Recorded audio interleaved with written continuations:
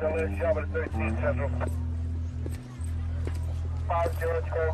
know how fast you were going? What? How fast you were going? I don't know. 10? 8.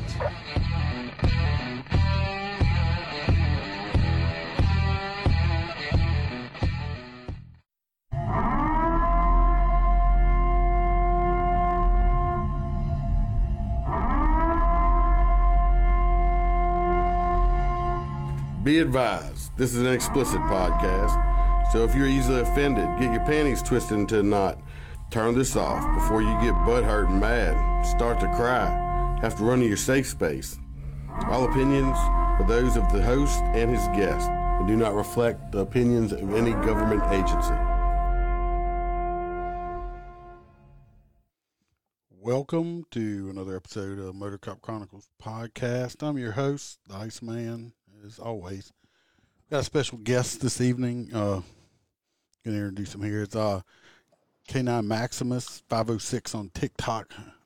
He can give you his name or whatever.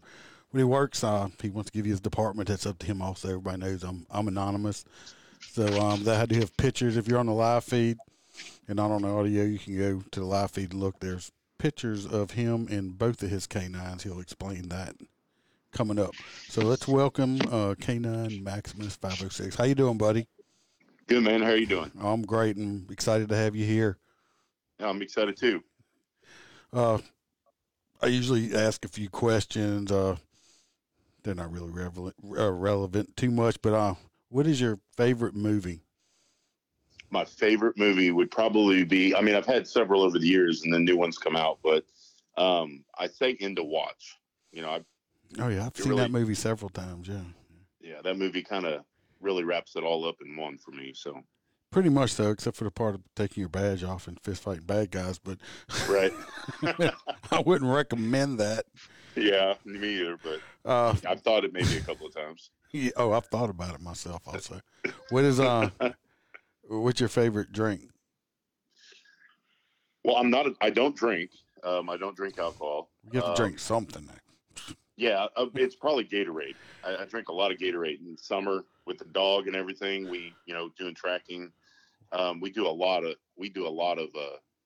stuff that requires, rehydration and stuff like that. So I'd probably say Gatorade because I drink that quite often. What flavor?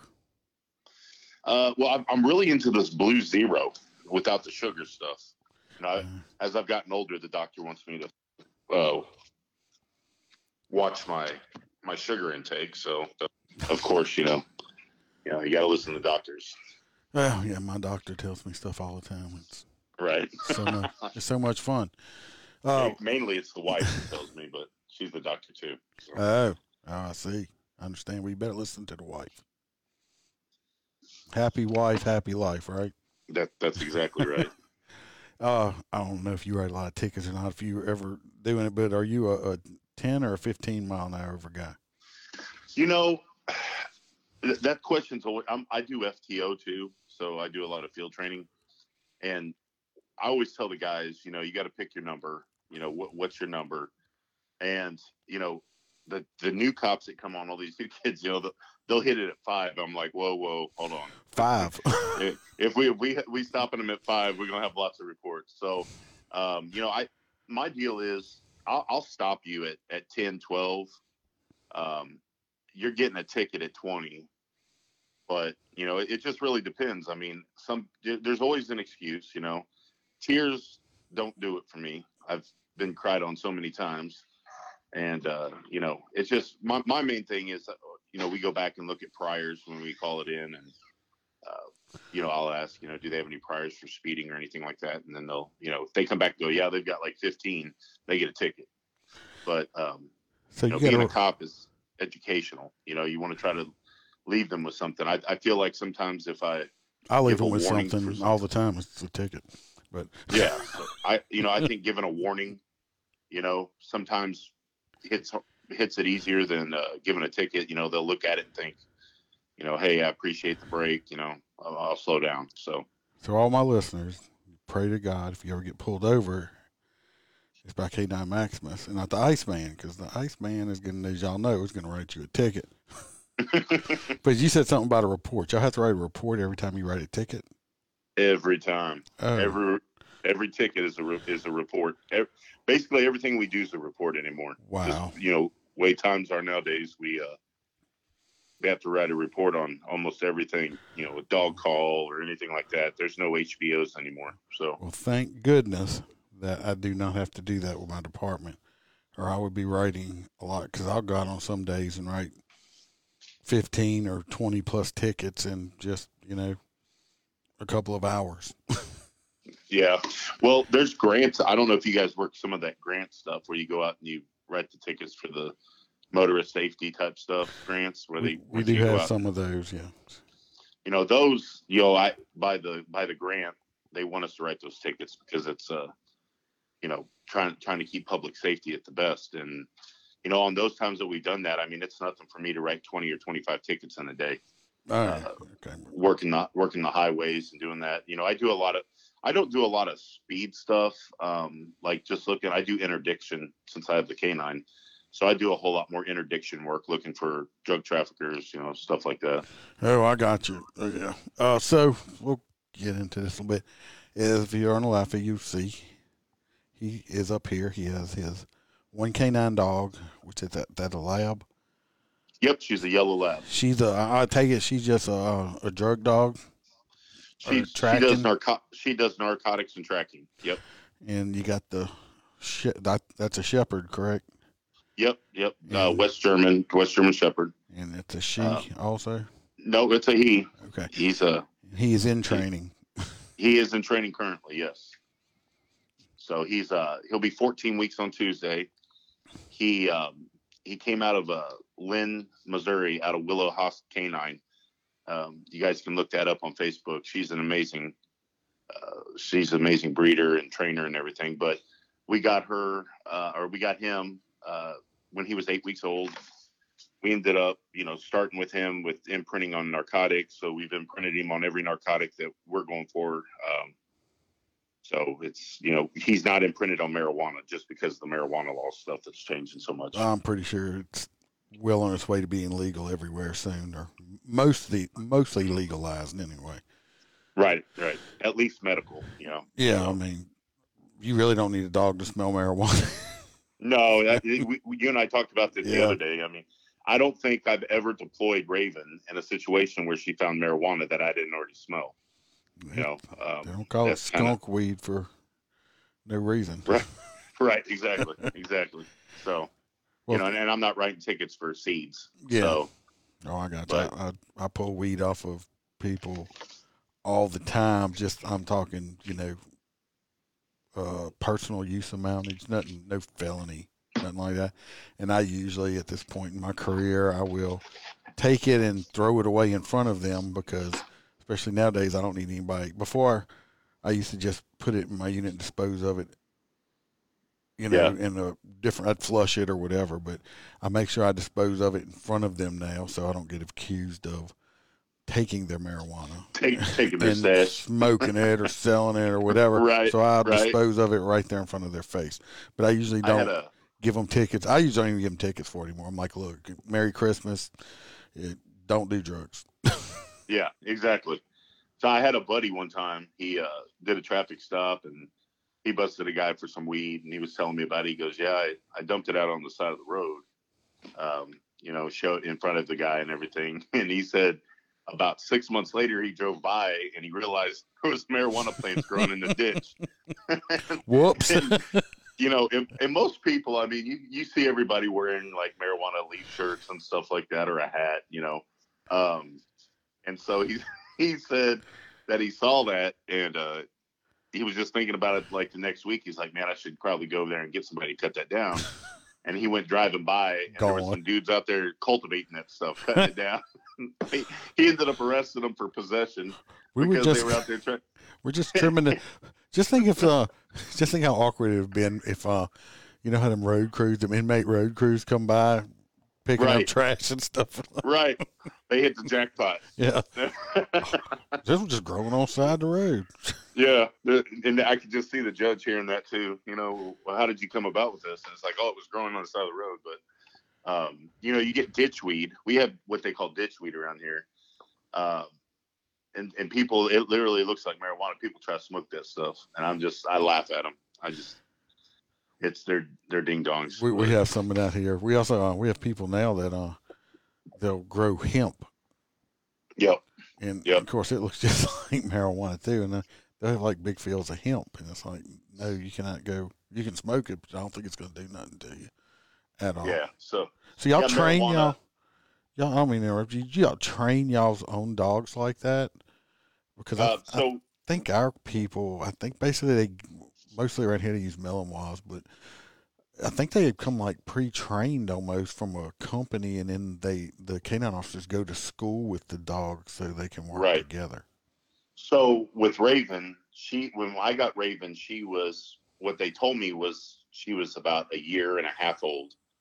Found out she was probably more 2.5 years old, but she was out of Georgia. She was a lab that they had found in Atlanta that was pretty much left for dead in a ditch.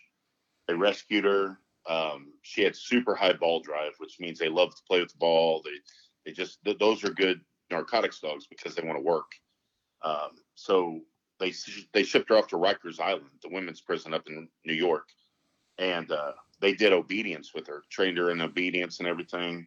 And, she did really well. So they were going to send her to be a service dog, was the goal. So she'd work with like the elderly, people that had medical conditions, you know, PTSD, stuff like that. She went there, she went through some training, and she didn't work out there because she had been taking the tennis balls off the bottom of like elderly's walkers. So, and she was running off with walkers with these tennis balls on them. So, it was funny. I mean, it's funny now, you know, but, so they couldn't figure out what to do with her. She's super smart. They sent her to narcotics school. She got trained. I went to Texas for 2 weeks. And at the end of 2 weeks, her and I were deployed back in the town and we were working. So, she was fully trained, like she's fully ready to go.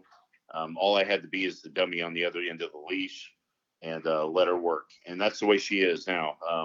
So I'm a little spoiled. And with Maximus, I've had to do all the imprinting. I do all that stuff with him. He's 24/7 with me by my side. You know, the very first day I brought him home, we threw him in the back of the kennel and he rode for 2.5 hours with me back home. And that was a long 2.5 hours of howling and barking and everything. And we've got him back and we've, you know, had him 6 weeks, and he's imprinted on all narcotics. He knows the smell of narcotics. He can alert to them. He hasn't perfected the search, you know, stuff like that, but he knows where they are. We train with training tubes, but he does really good. He's going to be narcotics, patrol, and tracking. So we're looking forward to it. We're only one of 3 dogs in our area.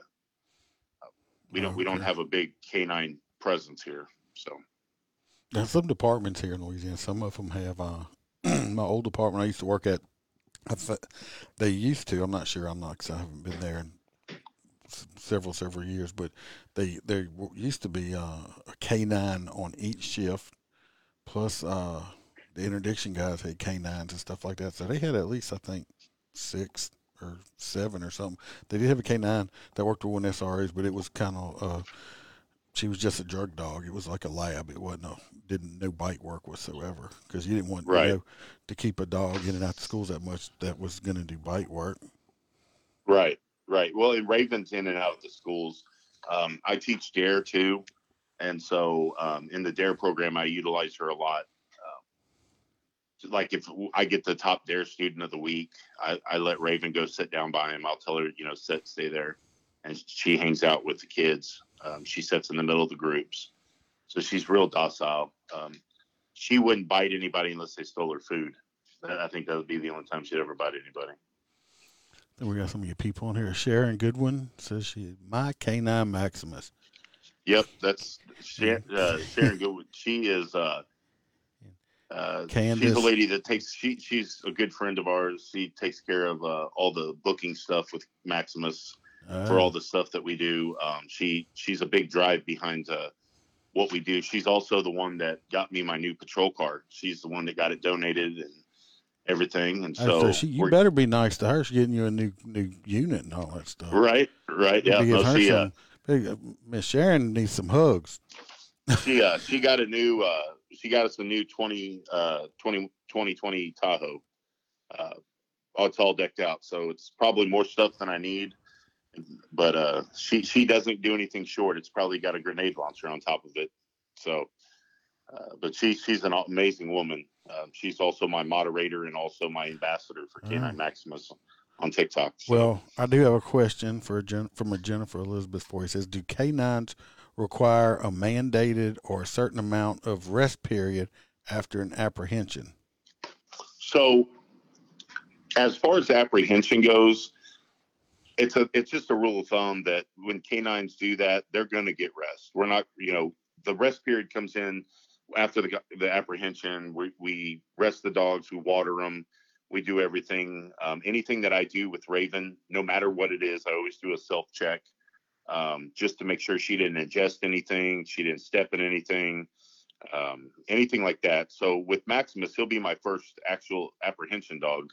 But the way that our training goes is that these dogs, after they go through basically a debrief, we go through them, make sure that, teeth are good, they don't have any cuts, scratches, anything like that. So they go through that. So there's a pretty good amount of time there that they're getting some rest and stuff before we deploy again. Well, hopefully they don't have that many people to bite right in a row. Anyway, right. I mean, hopefully not where we're at. Not where we're at. But the thing is, it's kind of like, you see officers that are like 5'6", 5'8", 150 pounds. Those are the ones that everybody always wants to fight. And then I come on scene and I'm 6'3", 300 pounds. People, they tend to not want to fight on that stuff. I got you. You got me by a couple of inches on the height, but I'm weighing about 293 right now. So yeah, I got you. I mean, I'm not no big muscle man, especially I'm in my 50s now, but it's like, but I'm still on the bigger side of guys and I'm less likely to be fought with than some of the other ones. For sure. But then you still gotta, you might have to lose a little bit of that weight. Not saying you're a big guy, but you chasing, running. I seen them canine guys. I'm like, oh, I don't know if I could do that. Y'all run way too much for me. Yeah. Y'all do a lot of running.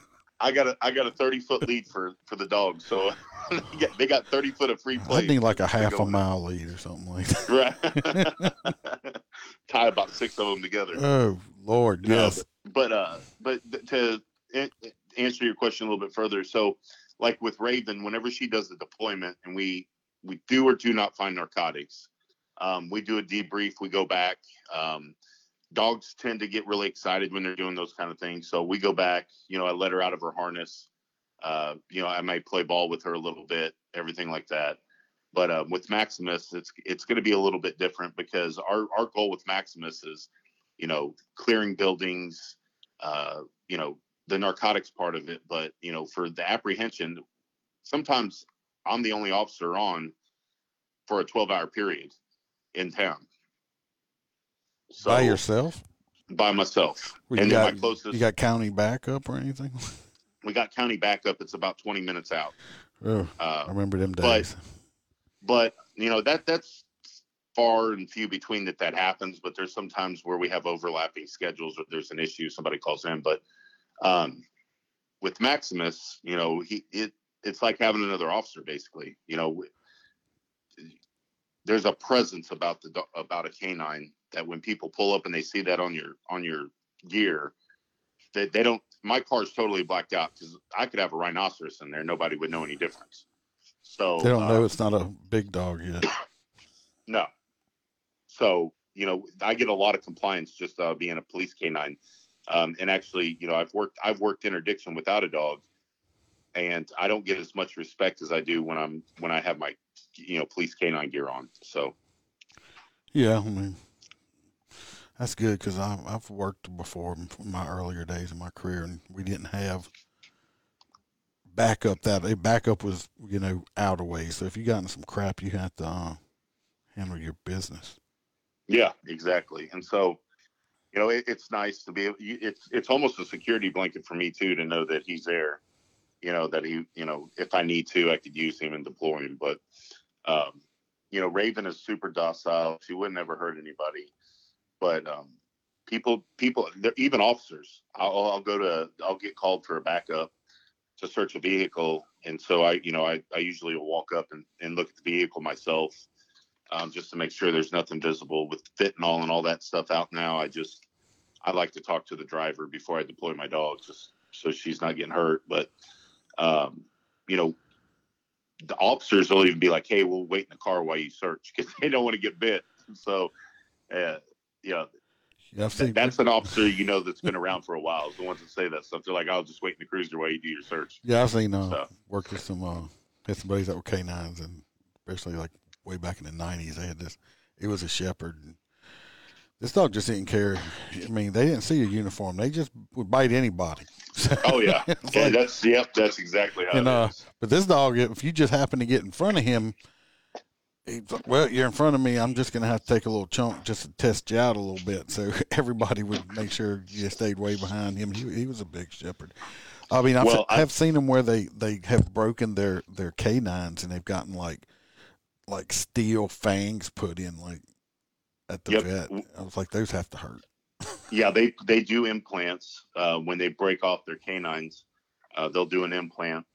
It's usually titanium. And they do it just like humans, where they put an implant in, and they basically it's screwed on or whatever it's put on there. But those things those don't break, you know. So, but you know, doing a lot of training and you go through bite work and stuff like that, they're constantly biting.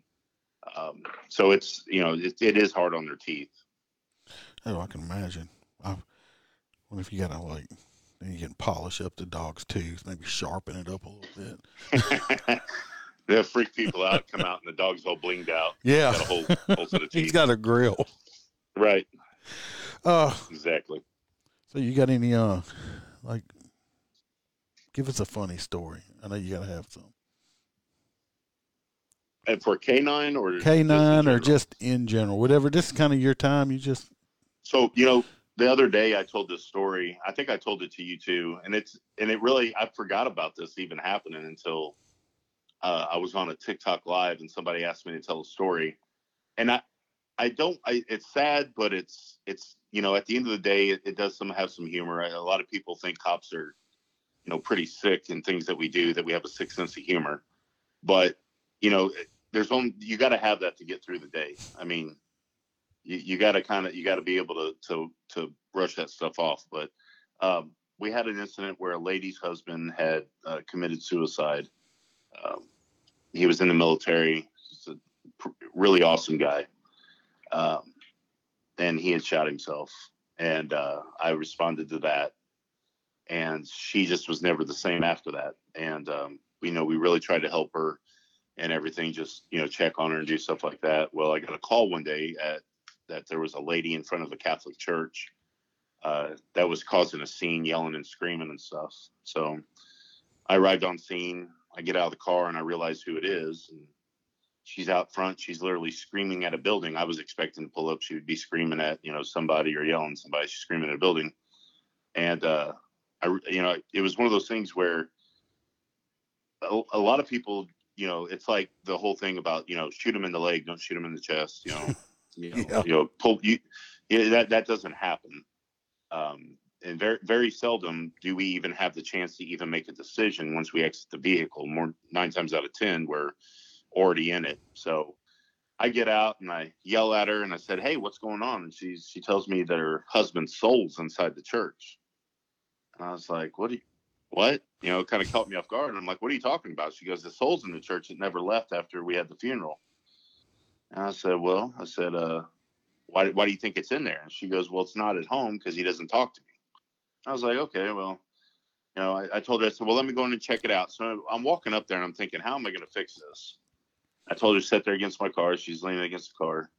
I walk inside the church. I'm looking around and I see that there's like this kind of a Sam's Club pickle jar, the big ones, tall ones. They're probably like 18 inches tall, glass type stuff. Oh, it's like one kind you see in a commercial jar. Yeah, the big jars. And so I saw this jar, and I go up to it and take it, and it's got a bunch of little pieces of paper, and it was for a raffle for something for the church. I dump it out. I take the lid that was right there, and I put the lid on top of the jar, and I walk outside with it. I walk up to her, and I go, okay. She goes, what is that? I said, it's your husband's soul.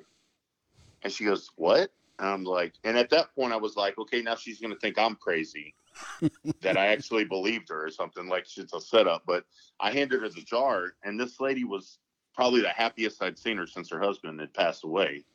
She hugged me and told me I was awesome and everything. I gave her the jar, and I said, okay, get back in the car. We're going to take you home. So we load her up, take her home. You know, I check on her, everything, just make sure she's okay. You know, she's in the right state of mind. She's everything. She didn't want to hurt anybody or do anything. She just had this episode. And, you know, the one thing that I think our country is missing is a lot of, you know, mental health help. That's the number one thing where I think we lack a lot in. We lack more than a lot. Right. And so we don't have anybody you can just call up on the phone. It's not like you can call a counselor on the phone and they'd be right there in 5 minutes. So we get her inside, and I told her, I said, go inside, keep it in there, and do not, whatever you do not take that lid off that jar. And she's like, okay. So, you know, I went by every, you know, week or so, just stopped by. She had a couple of kids that went to school that I checked on. We basically, you know, just looked after her. A couple of us officers did.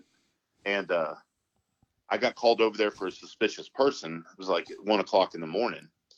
Pull up in front of the house. She's outside. She's dressed like Marilyn Monroe, which I thought was totally hilarious.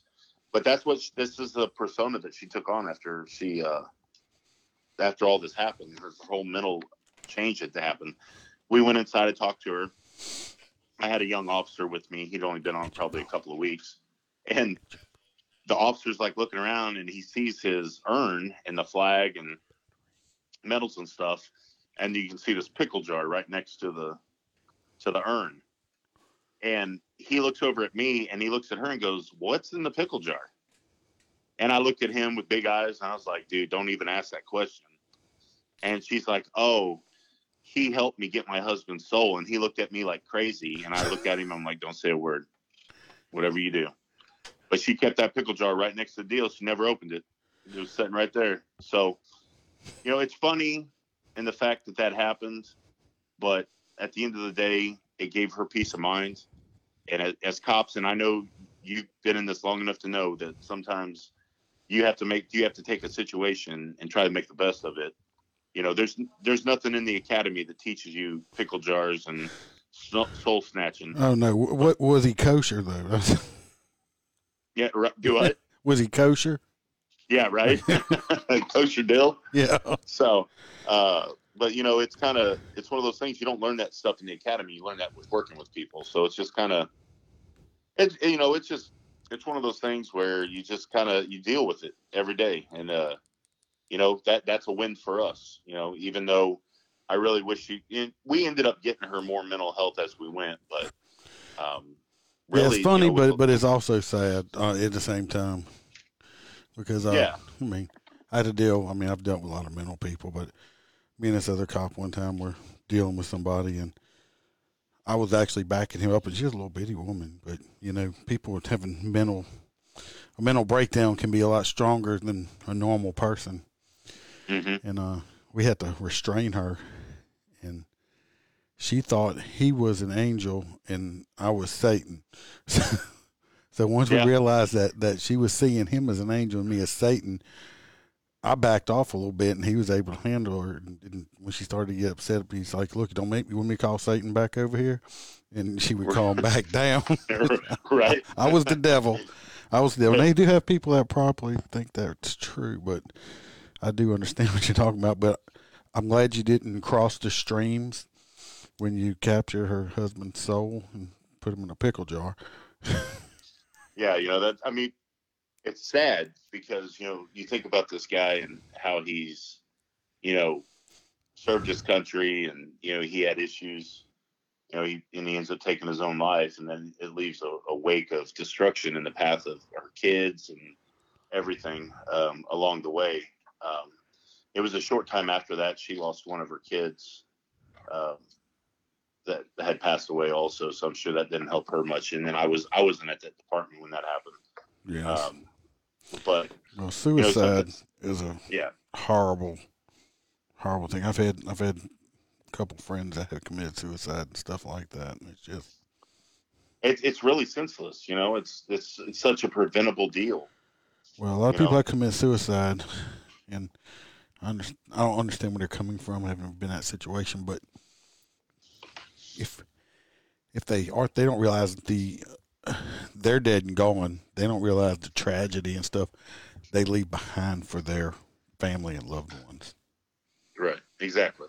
And I know it's the selfish thing, because a lot of people get angry, you know, and you know, why did he do it and everything. It's people don't look for it, and I always encourage families with people that have mental disorders and stuff. You know, you got to be extra alert. You got to be on top of it. You got to be looking, because they can be manic one day and the other day, you know, it's fine, and they're going back and forth, and you know, it's just you got to look after people, and that's what we're missing as a country, is just, you know, looking after each other. We're too busy pointing fingers instead of trying to see what we need to do for each other. So, well, my opinion, in the present generations, or just the time, people are too worried about themselves, and they don't care about anyone else.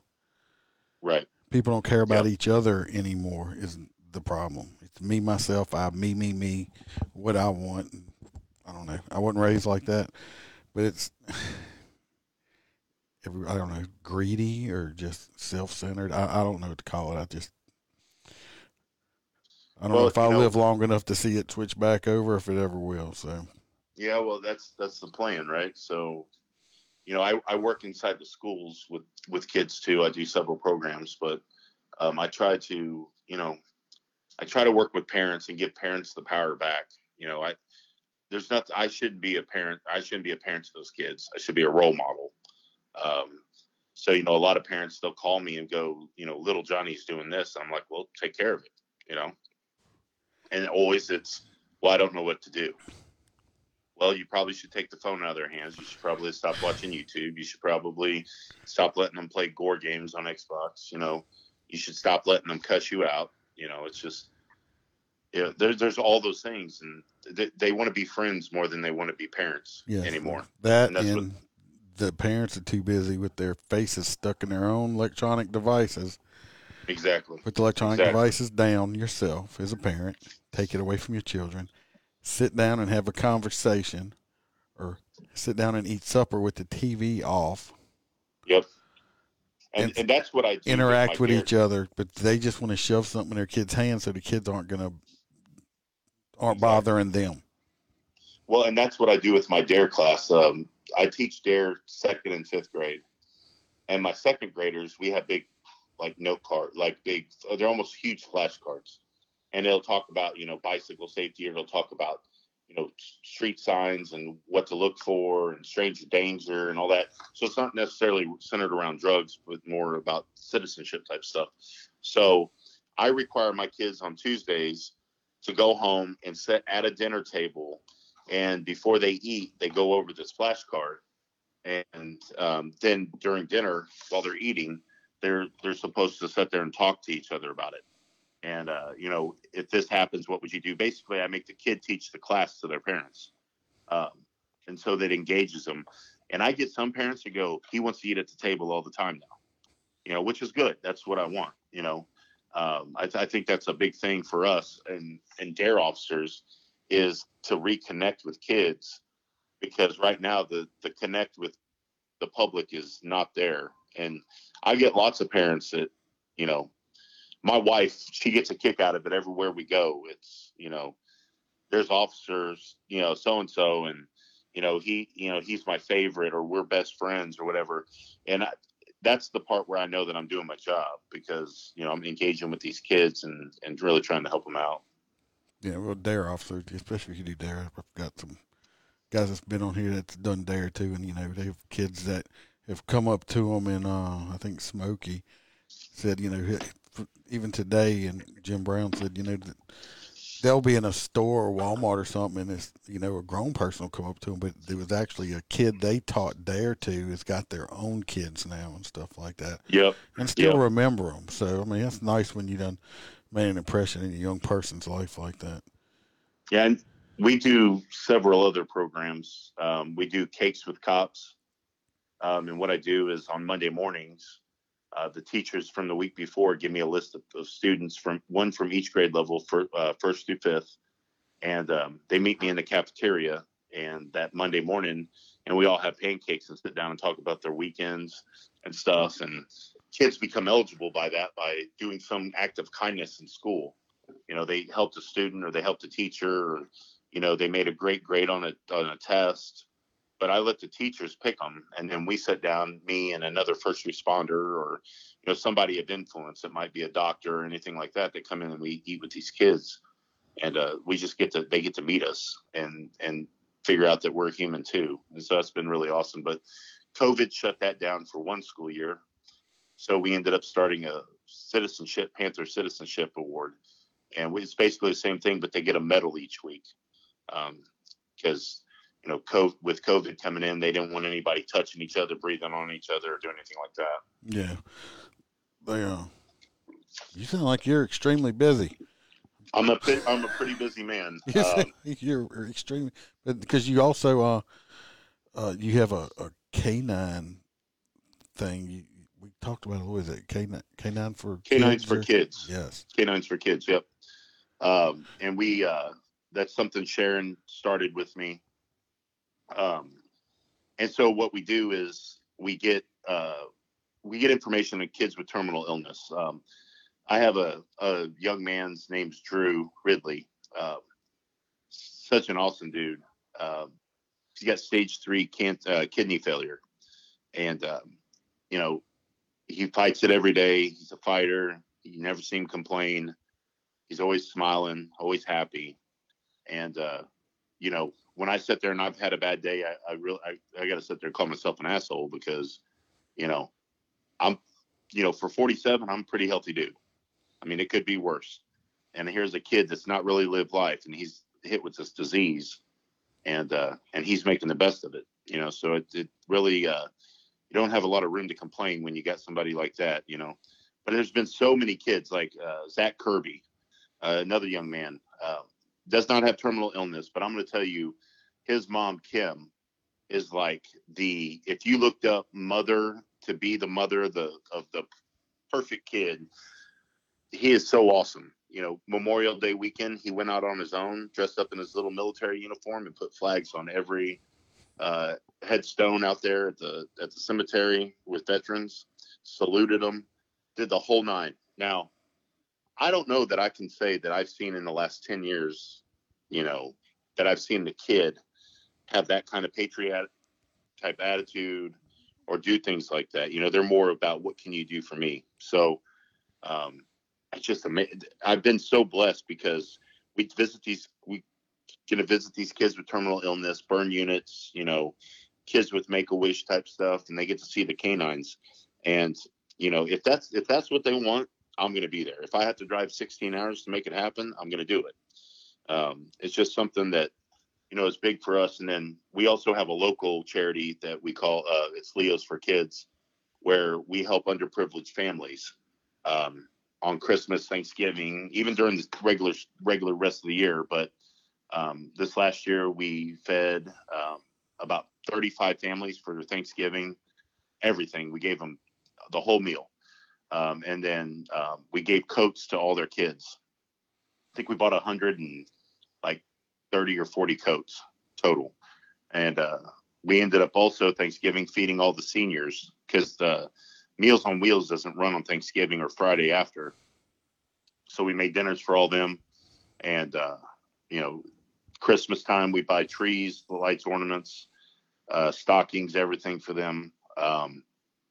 Just make sure the kids have a decent Christmas. We buy all their gifts, buy stuff for the parents. We've done all those things, and the board that I have for that's super awesome. Like they always come through. They always take care of things. But we go off of donations, and we have an event every year around September, October, where we put on a barbecue contest, and car show. This year, we're going to introduce canines, nights with the canines, where we're going to have several canine teams there, where kids will get to come and take pictures with them, do all those kind of things. So we're excited. We're really looking forward to what this new year is going to bring with COVID kind of coming out the door and leaving.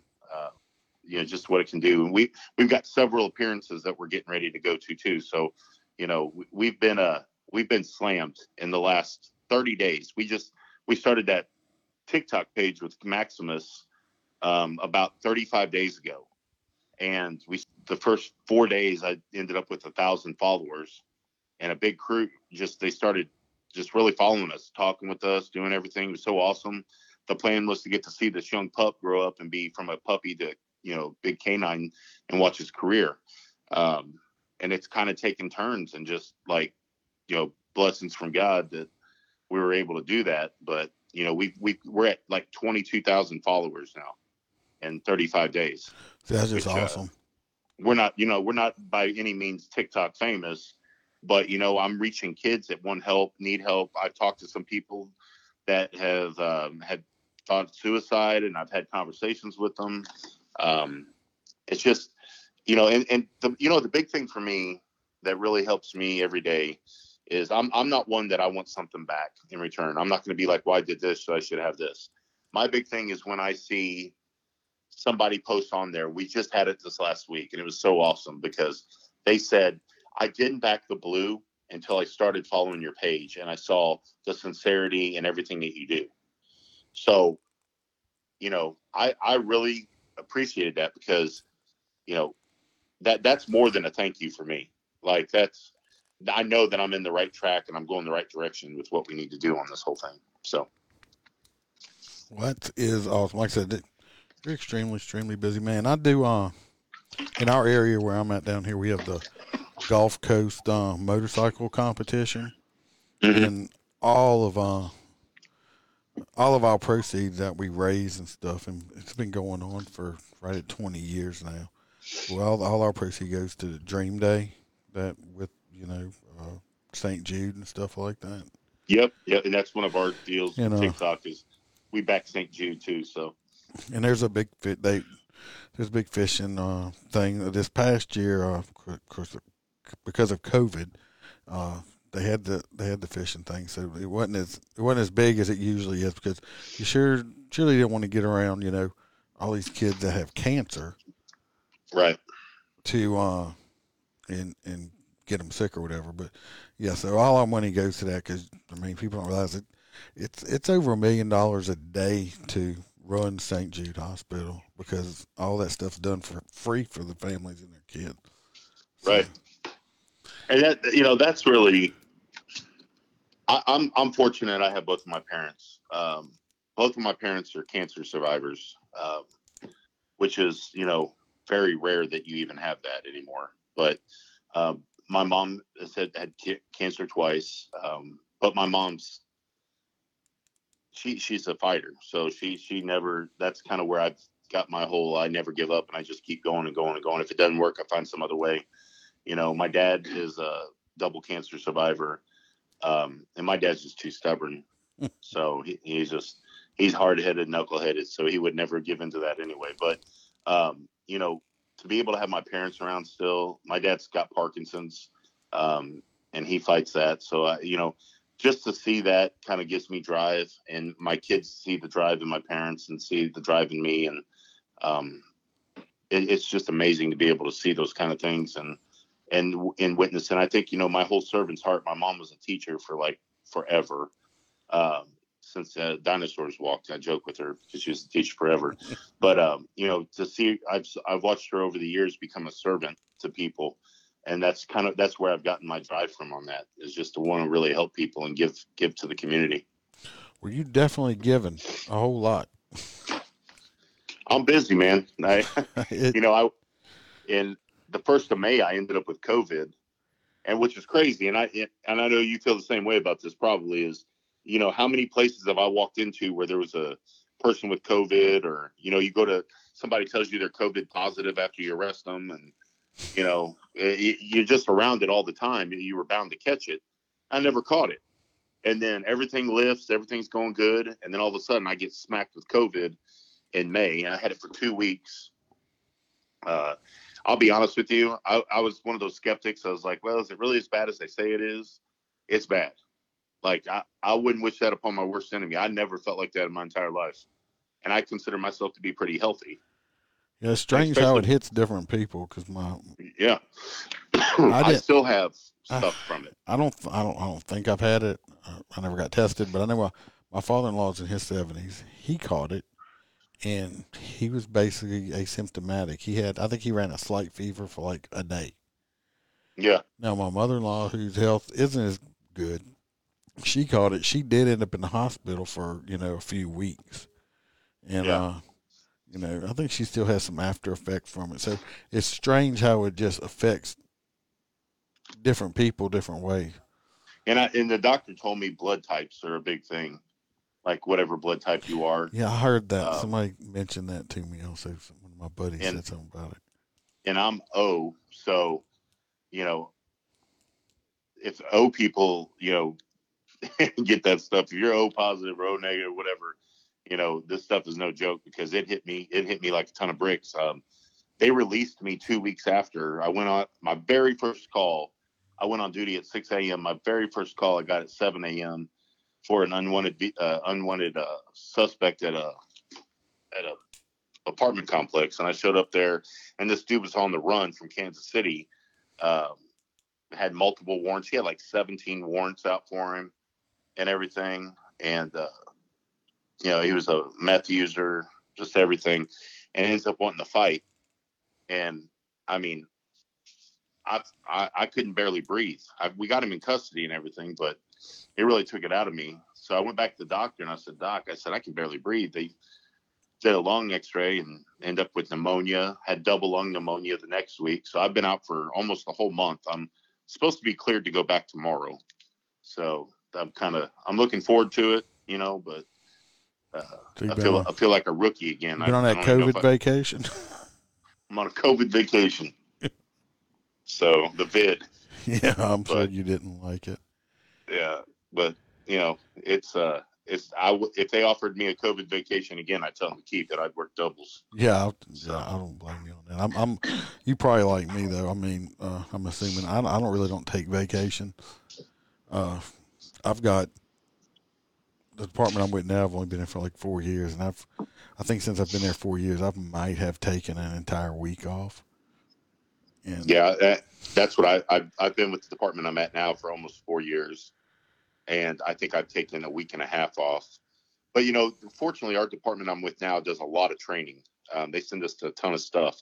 So I get to go to some of these cool places to go to training at. And, I mean, it's just as good as doing a vacation. Most cops aren't ones that go out into public and we're in the public already a lot. It's not like we like being around a lot of people. So, getting to hang with other cops and do kinds of stuff at the lake and stuff, the training, canine training is always fun because we're a different breed, with our other canine handlers. We cut up and we're kind of canine handlers, the jesters of the police world. We always got the practical jokes, I think they just had a recert down here in Louisiana recently, a big recert canine competition. Yeah. I, taken a dog turd one time and hit it under the floorboard of one of the cars. So that didn't come out too well, but I thought it was funny. It's hilarious. Person how long did it take them to realize it was there? Oh, it was so hot. When they got into the car, it was permeated, like putting a dead fish under your seat. Canine cops sound like a bunch of like motor cops. They were in a motor competition in Florida many years ago, and they had a Florida Highway Patrol unit parked in the parking lot, and like overnight or something. I guess a whole bunch of the guys were out drinking beer and stuff, and the next morning when he woke up, you couldn't see his unit because they had completely surrounded it and covered it in beer cans in like a big pyramid. He didn't think it was that funny, but it was a sight. I wish I could find that picture. that takes some patience for sure. Oh, it was so funny. Oh, so this is your time. You talk about what you want to talk about. Well, you know, our foundations are big to us. Everything that we do, I think I probably spend more time dealing with the foundation stuff with the kids than I do work stuff. I mean, I put in my 12. When I get off, I'm usually home, and my wife and I are working on foundation stuff, or we're doing TikTok stuff to raise awareness. It's been amazing, just the way it goes. And you know, it's one of those things. I'm not a drinker. I don't party. I don't go out to bars, stuff like that. One, because my DARE contract says I won't. So that's kind of like it's like being a church official. It sounds like I don't party or go out, but I do like my whiskey. But yeah, I don't drink. Everybody listens to me that probably thinks I'm a freaking alcoholic. Look, most people think cops are though. I haven't had a drink today, people, and it's Sunday. Usually I at least have one while I'm doing the podcast. I didn't even fix one this evening. I actually have a purple Rockstar energy drink in front of me. But everybody knows, you know, I'm like my salty watermelon whiskey. I do like my whiskey, but I usually have one or two drinks when I do drink. I don't drink to get drunk. I don't drink to get buzzed. I drink because I like the taste of it. And right. It's just what I do. But no, I'm not an alcoholic, people. I know most people think cops are alcoholics, and they have alcoholics, but they're in all professions. I did my fair share in college, so I probably got enough for a lifetime at that point. And I think my mom's watched or listening, so I really don't want to indulge in that story because she'll be don't get in trouble with mama. Yeah, she'll be calling me out on that one. So, but you know, I really just, you know, with everything that's going on in the world, I think we're forgetting that these kids that are coming up are the ones. And I make a joke about this, but these are the kids that are going to wipe your ass when you're in the nursing home. Oh, that is true. You know? So, you know, we should probably teach them some manners. Should probably get them on board. You know, get them together for their life, because they're just not. You know, it's just not going right now. There's a whole lot of disconnect and everything within this society, and you know, we just it all starts in the home. Everything that starts with your child starts in your house. So if you're a lax house and you don't care and you let them do whatever, that's the way they're going to treat society. They're not going to care. So people definitely start caring. Generation coming up is scary to me. I just kind of I think I know how my parents felt. I guess I was like, all I had to do is my mom had to do was like, I'm gonna go get the belt, and that was it. I'm like, I'm done. My mom was Babe Ruth. She swing for the fence. So I wasn't really trying to, you know, I really wasn't trying to get involved in that. Well, I appreciated my skin way too much. But I took my share fair. We say beat the kids. When I say that, people are like, oh, yo. When I say, you know, there's a difference. It's when I say beating, that's a spanking. I took my fair share of spankings with belts, wooden spoons, switches. Oh yeah. And all that stuff. I got to say one thing. My dad never did spank us because he didn't have to. Because he'd pull his belt off and fold it up and slap it on a coffee table so damn hard we'd almost crap our pants right then and there. So he never did have to hit us. Because usually we just saw the belt coming off him. You'd swear to God that he would beat the hell out of us. We'd go running for the hills, and he never hit us. Now, my mom, you know, even when I got bigger, my mom wasn't a tall woman. She was only like 5'2" or 5'3". So, you know, when I was a teenager, I was bigger than her. That didn't stop her. She made me lay across the bed and would go across, you know, and if she saw you tightening your butt up, she's going to go until you untighten it. So.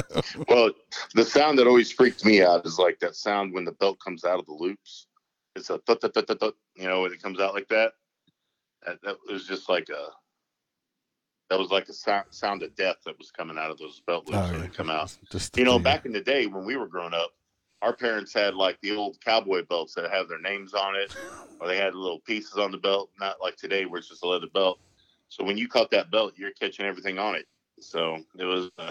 Well, it's just like in school. I just these schools now are so different now. And I just saw a news article. I don't know if you read it or not. That I don't even remember where it was at, but some teacher or principal paddled this kid, and the mom was there, and there was a lawsuit, and it's this, and they're traumatized, and they got to have this. I actually got to sign the paddle in high school and elementary school because I got spanked with it by the principal so many times because I was just a rambunctious little youngster, and go get your 3 or 5 licks, however it was. And then what was bad is they'd let your parents know because then I was going to get some more when I got home. But I got paddled several times in school. I mean, lots of times. It did not traumatize me to the point where I needed mental health. Well, corporal punishment is not anything anymore. I mean, that's days of the past. I tell kids now is like, yeah, the principal used to be able to give you swats, and they're like, what? What's a swat? And I tell them they spank you with like a paddle, and the first thing that comes out of most of their mouths are like, oh, that's child abuse, And so I'm like, you have no idea what world I lived in. No, me neither. If y'all think that's child abuse, I mean, they'd put every parent and teacher in jail. I always just, I'm sure my mom's listening, and it's in a joke, but there was this one time with my mom that I was in the Boy Scouts, and my dad was out of town, and my mom had bought me a brand new Swiss Army knife, and she told me, don't take it out till your dad gets home because I want him to, show you it and go over it with you and everything like that. Well, that was just an invitation for me to open the knife. So I ended up taking the knife out, opened it up, and I was going to cut my canteen open that we had this Boy Scout camping trip. I thought, oh, it'd be cool. I can just cut this box open. Well, I overcut it, sliced my finger, and I sliced it pretty good, and it just started bleeding out. And it was burning, so I'm like slinging my finger. I'm like squeezing it, slinging my finger, and not even paying attention. Blood's like on the wall. Everything. It looked like a murder scene at my house. And I'm sitting in the bathroom, like cleaning it off, and I hear my mom go, she yells my name. And I was like, oh, hell. So she, it was funny because I always, in my back of my head, when my mom would yell, it would always be like, my mom's a sweet lady. Like, she wouldn't hurt a fly. But it's always sounded like the deepest, like, voice you would hear in a dark hole when they start yelling at you. And I was like, oh, hell. I had blood all over the place. She was so pissed at me. So, I these kids nowadays, I got kids that I work with that stand up to their parents and they'll get in their face. And I'm like, you're stupid. There's no way I'd have ever done that. I'd lost teeth. I'd have lost life. Yeah. I mean, it's like you knew you were in my house, you knew you were in severe trouble is when your middle name came out of your mom's mouth. When she used your first and your middle name, oh, you knew you messed up now. I always know my mom gets mad because she'll like go through all the realms of names. My dad, me, our middle names. I mean, she just starts spitting it out, and she'll spit out everybody's name. She'll spit the dog's name out until she gets to, and you go, I'm not that person, and she'll be like, I know, But it's just funny to, working with these kids. I've reflected a lot on my life as a child. And it's definitely a different generation. Yeah, the amount of appreciation these kids have is almost zero. It's like it should be handed to them. Well, I call it the entitlement generation. Yep, that's exactly right. That's exactly right. So I am going to ask you this one, even though I know your mom's listening, but you can still keep it because I ask everybody this, and this is for Freebird's sake, my good buddy, and but have you had any calls where you had to deal with naked people? Yeah. So this is probably within the last year, and it rolls into two of them. But we got a disturbance in progress call over at an apartment complex, a duplex, several duplexes. Said that there was yelling and screaming, and there was yelling like she was yelling, "Choke me." Everything. This is what the caller's telling. So I show up there. My backup shows up there. Knock on the door, no answer. Knock on the door, no answer. And I'm listening, and you can't hear anything. And I'm debating at this point, am I going to boot this door? Because of what they were talking about. And so I step back thinking, here, I'm going to boot this door. And this lady just swings the door open, butt naked, head to toe, not a blanket, not a nothing. And, of course, as I know, when we see those things, it's, I almost think you can get PTSD from some of these people. It's usually not the ones you want to see naked. Right. No, it's not like, you're not walking into, swimsuit model's house and stuff like that. It's the ones that, have eaten Star Crunch and zebra cakes and, drink Dr. Pepper and have no teeth and still got Cheeto fingers. Yeah, Cheetos all over, Doritos, got it in their hair. She opens up, she goes, "What do you want?" I told her, I said, "Well, we're here because we got information that you were getting assaulted inside." She says, "No, he's just having rough sex with me." And I'm like, okay, well, yeah, we're not going to do that anymore. We're not going to have this rough sex stuff. So I called him down. He gets dressed. She's still standing there butt naked. I told her twice, go put a robe on. She goes, "I'm not going upstairs." So she is standing there butt naked. So I'm like, literally, my body cam's on. This is all getting caught. And I told her, I said, "Listen, here's the thing. You guys want to have your rough sex, that's fine. Either, use sign language or whatever, because ain't nobody don't want anybody to listen to it next door. You live in a duplex, be, respectful of other people's stuff." She's like, "Okay, fine." So we leave. I would say probably it was about 6 months later. Same call. You know as well as I do, there's always those addresses that stick in your head when you get called. When they call that address out, you're like, "Oh, great, here we go." So I show up there, bang on the door, no answer. I'm like, "Here we go again." Bang on the door, no answer. And I kept yelling her name. I'm like, "Hey, come to the door, come to the door." I could see through, didn't see anything. And so I decided I'm going to boot the door. So I boot the door. As soon as I boot the door, it looked like somebody dropped a bomb right there. I mean, stuff went flying all over the place.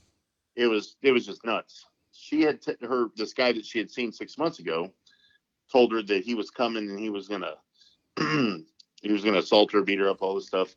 She took her wooden blinds apart and took little tacks and tacked the wood blinds across the door. She had grabbed epoxy and wood glue and everything and tried to glue the door shut. And she was hopped up on meth. So I mean, she literally used 2 bottles of wood glue. It was so crazy. And she was naked again, and she had wood glue all over. I mean, it was caked all over, and in her hair was all matted in it. Her hands were all matted in it, and it's one of those things you don't want to see. It's a call that now that I look back on it, it's funny, but at the time, it's just like I really could go without seeing this. Preparing for the zombie apocalypse. Yeah. So every time that address comes out, I'm like, okay, she's definitely not wearing clothes probably. Yeah. What's that? I'm 10-6 right. Busy. Mm-hmm. It's like, I can imagine. And was the wood glue starting to dry? Because when that glue starts drying on your skin, it gets all flaky like loose skin. Yep. So it looks like it was got horrible. a bad case of psoriasis too. It was obnoxiously horrible. So, but you hear those addresses come out and you're like, okay, I know what this call is going to be. So, yeah, it's crazy. You'll run into her at the store. She'll recognize you. You're like, "Oh, I didn't recognize you with clothes on." So, I've been to calls where I've had words with people, and you have to arrest somebody, and they're like, "I hate you," and F the police, and blah blah blah. And then you'll see them at a restaurant or a store, and they're like, "Hey, how are you doing?" Really? Okay. So. Oh yeah, my mom was very naive when it came to that stuff, and I went shopping with both my parents have passed, but when she was still alive, we went shopping one time, and like I said, she thought she thought the world was full of rainbows and unicorns, just the way she thought it was. She never got to see that bad side of it. And we went to a mall, and we were walking in there, and this guy happened to recognize me and called my name out, and I turned around, and he was like, he was so proud that he had to tell me that he hadn't smoked any crack in an entire week. Yeah. And the look on my mom's face, she was like, she she's like, I've never seen a crackhead. I said, oh, you see them all the time. You just don't know it. But, You just don't know they yeah, do it. Yeah, he's like, exactly. but she was freaked out. But yeah, he was so proud. I mean, I was happy for him. I don't believe it lasted, but at that point in time, he was happy. He hadn't smoked crack in 5 days. So. It's like they want a medal for it. So Yeah, it's like, yeah, no, that's just the crazy stuff about the job, man. It's, everybody watches Cops or they see Live PD and they think that's what it is every day. And I think I do more civil servant stuff as like helping people out, talking people off the ledge, doing those things as these big police chases that go on. I mean, that's why Live PD is across the nation. They've got to keep up that whole. If it was just one department, oh yeah, they would be bored to death. they would be bored to death. Well, so they would never know. But our town is pretty busy for what we got going on. We've got a major drug highway that comes through us that the cartel uses. So we're pretty busy on the day-to-day stuff that we do. But yeah, man, I'm telling you, there's police work has changed quite a bit in the last 10 years. Oh, it's way different from when I started, in 93 and was a reserve, 95 full time. It's a whole different world, the way police work is. And like I said, a lot of TV shows or even like the supposedly realistic ones or something.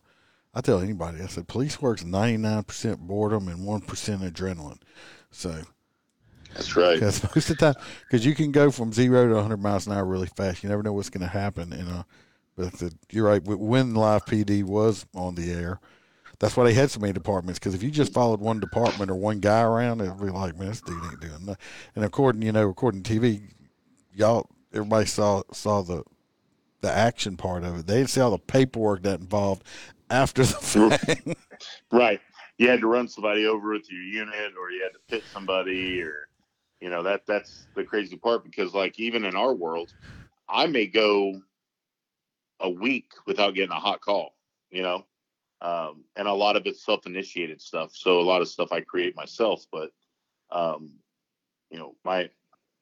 my chief, it gives us enough latitude to be able to make those decisions. But it's gotten so crazy where now they question us if cops are scared to pull their guns out. They're like, if I pull my gun out, am I going to get in trouble? Am I going to that it's a legitimate question for them because they're scared. They don't want to get dinged on that. So well, I I'm lucky totally where get I work. My boss and pretty much in Louisiana, not everybody where I work, they still let us do our job. So we're not underfoot at and everybody asks me because I'm getting close. I can retire in 4 years. I'd like to do an extra 3. Which would be 7 years left. But I told them it depends. I got to wait until it gets closer. It depends on, as soon as, if people start throwing frozen water bottles at me and I can retire, I'm not going to sit around and take that abuse. I'm going to retire. Oh, for sure. I mean, well, it's just like what we saw on the other day on ESPN where these basketball players are pissed off because they had a water bottle thrown at them. And I'm sitting there thinking, I would take a water bottle every day over the shit that's been thrown at me in my career. I bet you the water bottle that was thrown at him wasn't frozen. Right. And I would take a water bottle with concrete in it over the other stuff that's been thrown at me, I've been hit. There was a story one time where I arrested this guy for beating on his old lady. I mean, literally beat her. And we showed up and I was getting the guy into custody and everything. And she came up from behind me and hit me with the damn spaghetti strainer. And so cut little holes in my head from where the strainer was. And I was like, what are you doing? She's like, don't arrest him. I love him. He's perfect. And I'm like, lady, he just literally gave you a black eye and busted your lip. But he said he'll never do it again. He'll never do it again. That's the number one thing. He loves me. He didn't mean it. Well, what about the last time I was here? He didn't mean it then either. Yeah, right. Like, so is that the same thing he said like 2 days ago when I was over here? Yeah. So. You just hit me in the head with a call. You're right, ma'am. I'm not going to arrest him. You're going to jail. Hit me in the head with that colander, though. Right. Yeah. And, my whole thing is I've got 8 years with Max. That's our longevity with him. maybe an extra year. Just depends. I mean, we won't do a lot of what other departments do with, multiple calls in a day for canine. But my whole thing is that I can, do another 8 years, and then I'll be ready for retirement and do my foundation work. That's kind of what my goal is, and do full time with the kids. So my wife said right now, says, "Look how cute he is. He hadn't grown into his ears yet." Yeah, his little ears are bigger than he is. I get we've gotten some weird comments before. They're like, "So is he part fox?" I'm like, yeah, because they use foxes on the department. It's them bite foxes. Yeah, we inject them with rabies too. It gives a whole nother level to a canine bite. Right. And he's been called a coyote before. Some lady said, "I didn't know they used coyotes as canines." I'm like, "Oh yeah, for sure, yeah, absolutely." Wow. So, but he's super smart. A lot of people are like, "There's no way that he's already a police dog." I'm like, "He's not a police dog yet. He's in training." So, but he's an FTO. He's a rookie. Yeah, he's an FTO. So, but our whole thing with him is, and our trainer totally backs it. He's like, the more that you can implement him into daily activity, if you let him just sit around for 11, 12 months and be a dog, you're going to have to break a lot of bad habits. Whereas if you do this now and young, this is all he knows. He doesn't know anything else. And that's, of course we get people that get on TikTok all the time and they'll be like, "Stop beating your dog," or, stop abuse, don't cage the animal and everything. And I'm just like, police canines probably have it just as good as any other dog that's out there, because they're guaranteed food. They have shelter. They've got the best insurance. The vet, I mean, their vet care is, done. It's a done deal with them. So, our vet here puts him in front of everybody. So if I called him or called her and said, "Hey, I need to get Max," I just did the other day. I said, his stools are kind of running. I don't really know. Chuck, bring him in in an hour. So he was there. So it's just, they get the best of stuff. And, a lot of things you don't see with canines too. And I try to show it in mine, is that there's a family life with it. Like, they go home and there's a family with this. They do. My kids interact with them. My family interacts. Raven and him play together. So it's most canine guys I know, I mean, the dog's part of the family. I mean, they're your partner. Oh, yeah. They're your partner. They live with you. I mean, they're just part of the family. Sleeps right next to me. He does. I mean, he does everything. He literally is by my side 12 hours a day. And so we haven't been in the car for a couple of weeks, but when he's in the car with me, I mean, he loves it in there. He loves riding in that police car. Like, he can't get enough of it. He paces back and forth, barks at everybody. If you watch some of my TikToks, he's so alert. He'll come to the front, watch people. I mean, Raven will sit in the back, and she lays back there just waiting for when her next meal is. But she's a food drive dog, so she knows that when I pop that door open, she's going to work. So she goes right up to the car, give her the command, she searches it, she finds it, she gets paid. She doesn't find it, she didn't get paid, which I've had people go, "That's not fair," and they're like, "That means she's always going to be looking. That's what I want her to do." So. I mean, most of the dogs, when they're looking for drugs, I mean, they're looking for their toy, basically. Oh yeah, and so Max is going to turn from a food drive into a toy drive. He has what we call a bite stick that he works for, that he gets to play with. That's the only time he gets to play with it, when he's doing his job. So, but he's a little beast, man. I'm really blessed to have him. He's been an awesome dog so far. The canines guys, I thought about it at one point in my career, and I stayed with the motors instead. And my thing was the units. I'm hoping your unit doesn't stink, but a lot of the canine units just smell like dogs. I mean, it can't help it; they shed. So, well, oh yeah, I mean, hair, like Raven, she sheds hair all the time. Max isn't as bad, but he's just a puppy, so he doesn't shed quite as much, but he's easier to brush and maintain. But Raven, she'll shake in the back, and then just like floats all over the place. So, and she never potties in the kennel. She never will potty in that kennel. So I never had that issue. Now Max has gotten to this habit where in the mornings, you know, we get up, we go outside, we go to the bathroom, we come back in, we eat, then we go back outside, you know, go to the bathroom, and then we load for the day. And lately he's tested me because he goes in there and it's like he saves just enough to test me. Like he'll go back there and he'll take a 10-200 and it looks like a nugget back there in the back. And I look at him like, you couldn't have got that out when we were outside, you know? And he just sits there and stares at me like, what are you going to do about it? You know, come pick this up. Yeah. Like he's like, hey man, come clean this. So, but he's a puppy still. We're going through puppy stuff. He likes to chew. We've been doing bite stuff with him. He bit me on the back of the arm the other day where we, you know, teach him how to bite. He snipped me on the back of the arm. I looked around, turned at him. I was like, 9, like that. And he looked at me like, oh, okay, my bad. You know, sorry I bit you. But he's in that stage. He wants to play. He wants to work. So, but he's been awesome, man. I never thought it would be like, I was nervous because I still wanted to stay canine. But since we have to retire Raven because of marijuana, I was so nervous in doing that. So, it's different. Raven was all ready to go. She was like the Cadillac of drug dogs. And then now here I am, I'm working and I'm it's like getting a 1990 Civic and it breaks down every 200 miles, but you guys just keep working it. You just keep building it up. And, you know, he's going to be an awesome canine one day. Me and my wife, Bam, we're animal lovers. We actually have 5 Great Danes. So that sounds like a horse stable. Oh, it's horrible. It was by accident. We did not mean to have that many, and but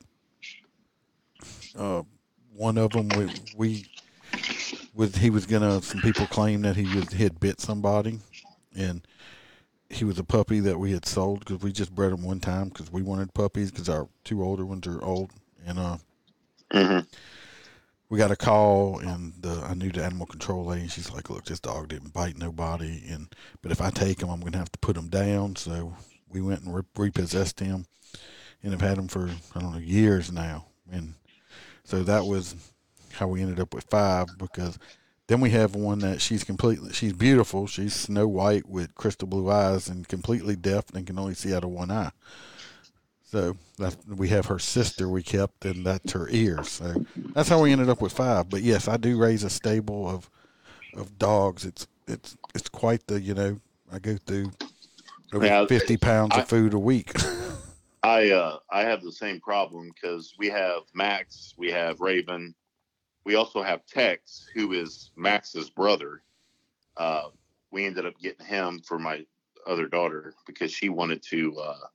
She's always wanted a German Shepherd, so we got her that. And we're working with him on doing like personal protection. So basically, we have 3 canines that Tex could be a police dog. He tested in it for the training and stuff. So we were gonna do it, and then we just kept him as he's an awesome dog.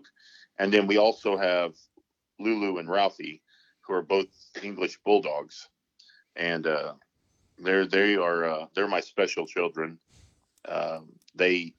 Ralphie has relations with Lulu quite often, and she's been pregnant twice. So we've had puppies. We've got ducks. We've got chickens.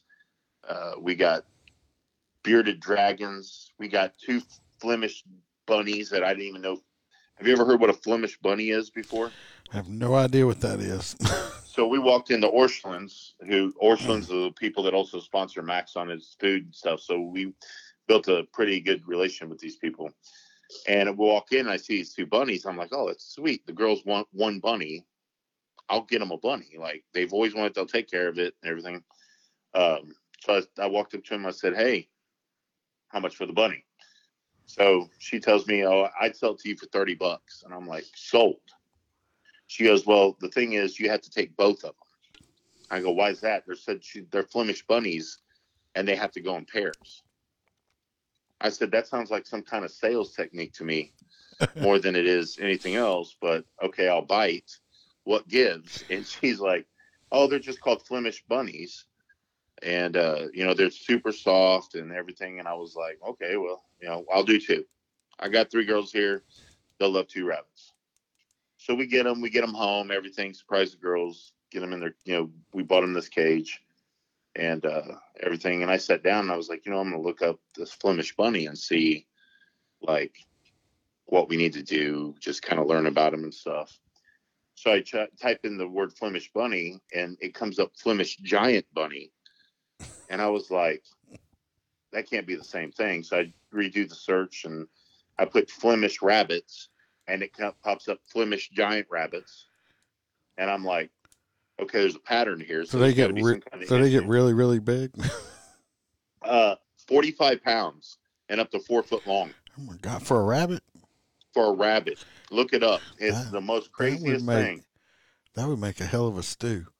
You can make one jacket with one rabbit. I mean, But I wanted to buy some cows or something and a pig one time for food, and I was informed by my wife that we do not eat our pets. So yeah, I'm not allowed. Right. So if I get any type of animals, because you can get a baby piglet and 9 months later get hundreds of, a lot of meat off of it. But I'm not allowed to eat any. So I was like, I'm not buying it if I can't eat it.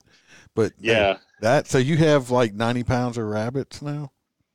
Yeah, it'd be easy, and I could make probably like a whole wardrobe out of the hair out of it. It's just they're not crazy. Breeding, are they?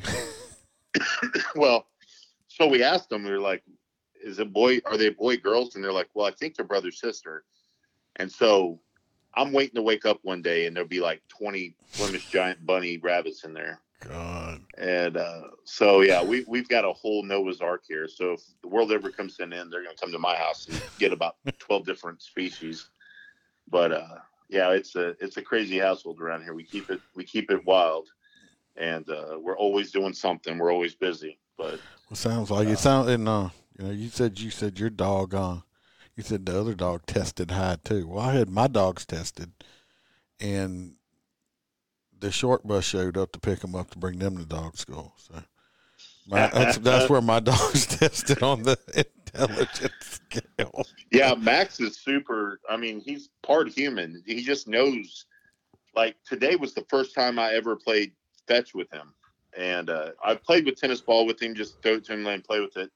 But today I threw it in the yard, and he grabbed it and brought it right back to me. And literally let me have it. I was like, well, that's kind of strange. I've never done that with you before. And I threw it again. He brought it back. I did it 4 or 5 times. He's going back and get the ball. This dog basically learned fetch in just one day, going out there and just playing around, just the mental awareness that they have. And he's super, super responsive to everything. If he sees something that doesn't look right, he watches it. He'll growl a little bit. I look over at him like, dude, if we got into some stuff right now, ain't no way you could do anything with him. So, but he's all bark, no bite. So, but I'm super happy you had us on here. Well, I enjoyed it. And this was awesome. About an hour and a half, so we're about to wrap it up. I'm gonna let you know. You can definitely come back on and maybe get some for sure videos or something you can send me. We can add to it as Maximus is going through his training. Yeah, for sure. For sure. Yeah, he goes to St. Louis in 2 weeks to do his phase 2 of his training. That's the part that I'm not going to do. I don't have the time. So he's going to finish on narcotics, finish on tracking, and then he starts his bite work stuff. So, yeah, we love followers, man. Anybody that would follow us, our TikTok page is not one that's full of funny stuff, because I try to be more positive, and it kind of went from, just we're going to do training stuff to where our following people ask questions, and I get kids that want to talk about, being in law enforcement and stuff. So it's kind of evolved in something more than what I thought it would, which is fine. But, it's K9 Maximus 506 on TikTok. We do have a Clapper channel. The difference with the two, I don't know if you follow much on Clapper, but it's more the conservative they let police officers be police officers on there doing videos. TikTok, I've been kicked off TikTok twice. One was we were doing a video in my car and you could see my AR handle in there. So they booted me for that. Even though there's guys on there that have guns all the time on there that aren't police officers. And then the second time most recent was about a week and a half ago where I got booted because I used the word heroin in a training video. But then I just saw somebody rolling a joint, on TikTok, on a TikTok video. So it's nuts. I don't know who really runs that whole thing or if it's just a thing out for, police officers, but as long as we get to spread our message and we brighten some people's days and in return, we get to help kids. I'm all for it, man. And you're in Missouri, right? Correct. Yep. Northeast Missouri. So, but, if y'all listening, if y'all have TikTok, go check them out. Same name on Clapper. Also, I like Clapper myself. And you got an email address you can put out in case anybody wants to email you or your organization, your K9 for Kids or anything like that? Our email is K9forkids at, babe, is it Gmail? Or Yahoo? Gmail. It's at gmail.com. K9forkids at gmail.com. They can reach out to us. We do, Sharon is like amazing at getting me stuff. We have appearances. We're Georgia, July 31st. We're going to be there for a wrestling match with a bunch of old WWF and WWE people, Kevin Nash, Bigelow. All those guys that used to be big time, they're having a charity wrestling match down there for my guy, Paul, that is Bikers Against Abuse. Awesome dude. They go and chase down exploited children that have been missing or have been kidnapped and sex trafficking. They literally they team up with law enforcement. They go boot doors and get these kids back. It's a freaking amazing thing. They invited us to come down. We're going to be there for special appearance. We're going to be giving out shirts and doing all kinds of stuff with them. And then we have another event in Texas sometime in October. It's going to be another K9 event. In September, we'll have our September 17th and 18th. We're going to have our Blue Santa event here. That's local, that we help the underprivileged kids, and we do barbecue contests. We do car shows. We're going to do Meet the K9s, where kids will be able to come in and take pictures of K9s. We got vendors. We got bands that come in and play at night and during the day. So it's a 2-day event. It's huge. It's really awesome. It brings families together, and at the same time, we're giving back to the community. And then in 22, we're going to be in Pittsburgh, April the 26th, 27th, 28th, for a Blue K9 event that's there. And we're going to basically have a booth there where we're spreading our deal for the K9s for Kids event. So, check us out on there. You can check us out for Leo's for Kids on Facebook too. It shows all of our organization and kind of what we do. So, but man, I appreciate it. Thanks for having me on here and letting us share our stuff. We're going to have to get you. We're going to get you back when get some updates on that on Maximus as he's going. Look, don't hang up yet. I'm going to do the outro and I'm going to holler at you real quick. Okay, man. All right, thanks, guys. just hang on. All right, everybody. That is K9 Maximus, and I was very happy to have him on. He has some funny stories, and the dog's really cute too. And eventually, he's going to be biting people. So, if you ever, if you're in law enforcement and you would like to be a guest or you got any stories, I do have some stories. Somebody did email me some. I will be reading. I got 2 stories somebody emailed me. I'll be reading them on another episode. So y'all come check that out. Like I said, email me a story. I'll read it. If you want to be a guest, let me know. We can get it hooked up and do it. No problem. We'll keep you anonymous too. Nobody will know who you are. And everybody stay safe. Come back Wednesday. Me and Doc will be back talking about some news stories. And I've been seeing a lot of stuff come across my phone. A lot of mass shootings and going on and stuff, crazy crap out there. And, we're good at giving our opinions on that. Other than that, everybody stay safe and remember to always smile because the Iceman could always be behind you. I'm cranking up on the throttle. This is how legends are made.